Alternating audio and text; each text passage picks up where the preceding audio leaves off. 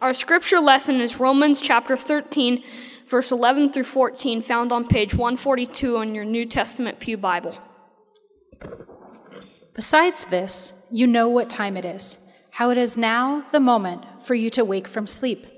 For salvation is nearer to us now than when we became believers.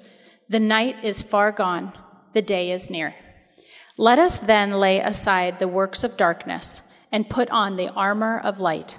Let us live honorably as in the day, not in reveling and drunkenness, not in debauchery and licentiousness, not in quarreling and jealousy. Instead, put on the Lord Jesus Christ and make no provision for the flesh to gratify its desires. Listen to the voice of the Spirit speaking to the church. Hear the Holy Gospel according to Matthew. But about that day and hour no one knows, neither the angels of heaven nor the Son, but only the Father. For as the days of Noah were, so will be the coming of the Son of Man. For as in those days before the flood, they were eating and drinking, marrying and giving in marriage, until the day Noah entered the ark.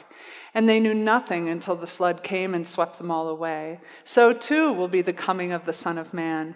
Then two will be in the field, one will be taken and one will be left. Two women will be grinding meal together, one will be taken and one will be left. Keep awake, therefore, for you do not know on what day your Lord is coming. But understand this, if the owner of the house had known in what part of the night the thief was coming, he would have stayed awake and would not have let his house be broken into. Therefore, you also must be ready, for the Son of Man is coming at an unexpected hour.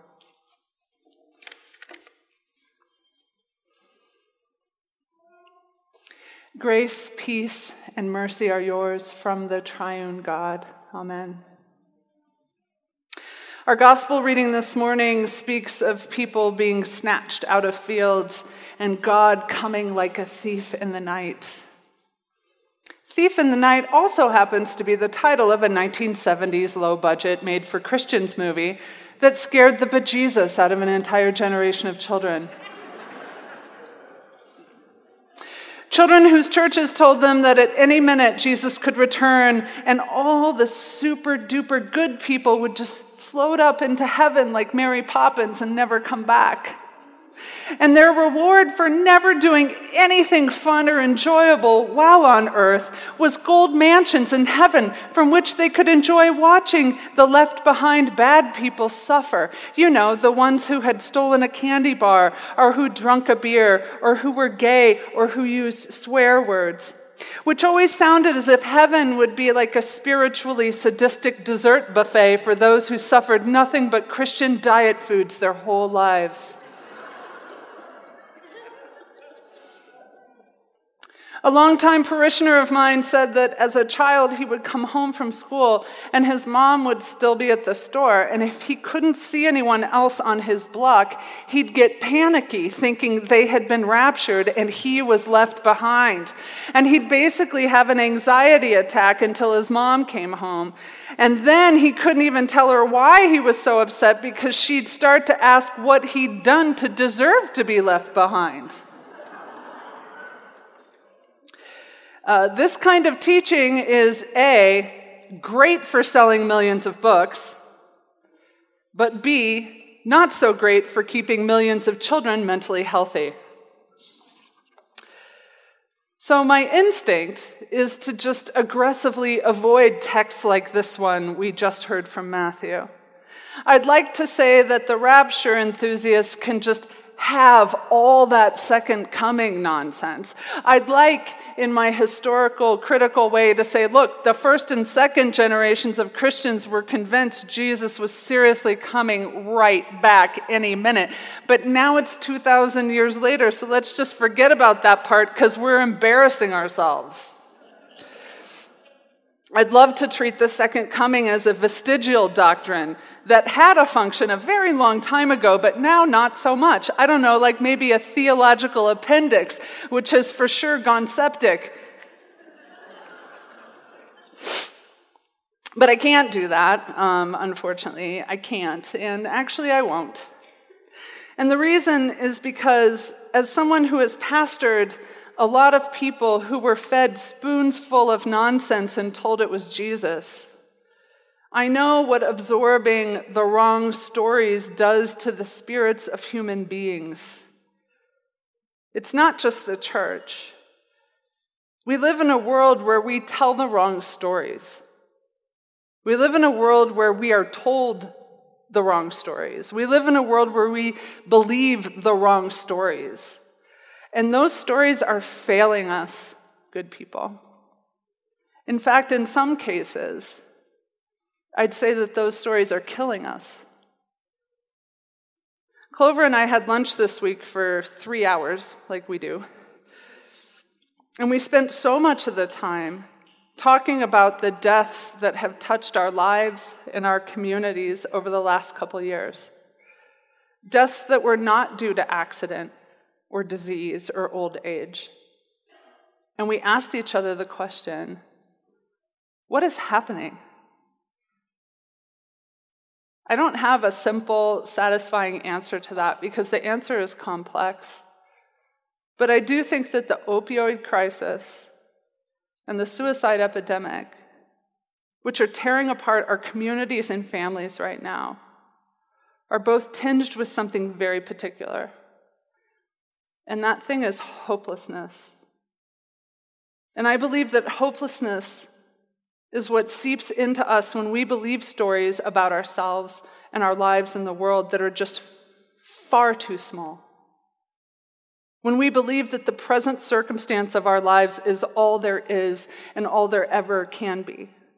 When we believe that our pain is all there is and all that ever can be. When we believe our failings are all there is and all there ever can be. I may not be as certain of the details as some Christians, but I will not just walk away from talking about the future coming of Christ, because if the stories we absorb from church and the culture are harming us, if the stories are wrong, if the stories create anxiety and not hope, we don't just walk away, we tell better stories.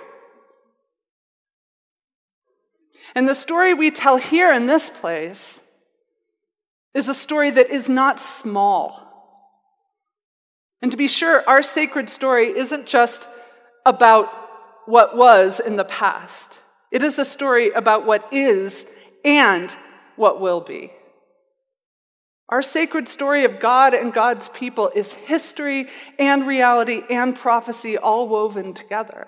In fact, in my liturgical tradition, in the Eucharistic prayer, we stand around a table with bread and wine, and we remember the night Jesus was proclaimed, and we proclaim the mystery of this faith by all saying these simple words: Christ has died, Christ is risen, Christ will come again. Christ has, Christ is, but also Christ will. Not to sound too metaphysical, but there is and there has been and there will be only one communion table.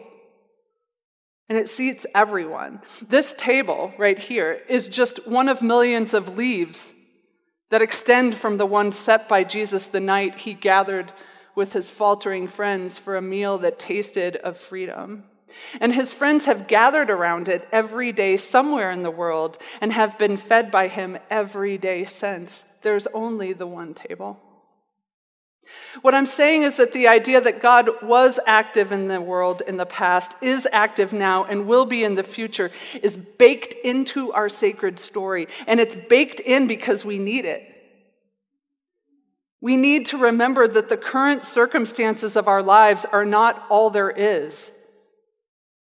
We need to remember that we are not as isolated as the false stories in our culture make us feel. Because we're part of a very big, big story. And we need to remember that we belong to a very big story of God and God's people, because in a world where everything feels like it's closing in on us, in a world where we have to earn and prove and relentlessly maintain our own worth, in a world where we suddenly have access to up-to-the-minute images of every form of human success and every form of human suffering all across the world, of course our anxieties jar us awake. But what we need isn't to just try harder to feel better and make it all work. What we need is a bigger story in which we're not the only source of our own hope. What we need is to hear that dangerous rumor that there's life beyond death and hope beyond suffering. It is dangerous to say that our hopes are not something in our grasp, that there's a future created not by ourselves but by God. It goes against every Western individualistic message of self-propulsion we've ever received. And we Christians don't just say it, we celebrate it. We confess that our hope is not in the Dow Jones, but in the God of Abraham and Sarah.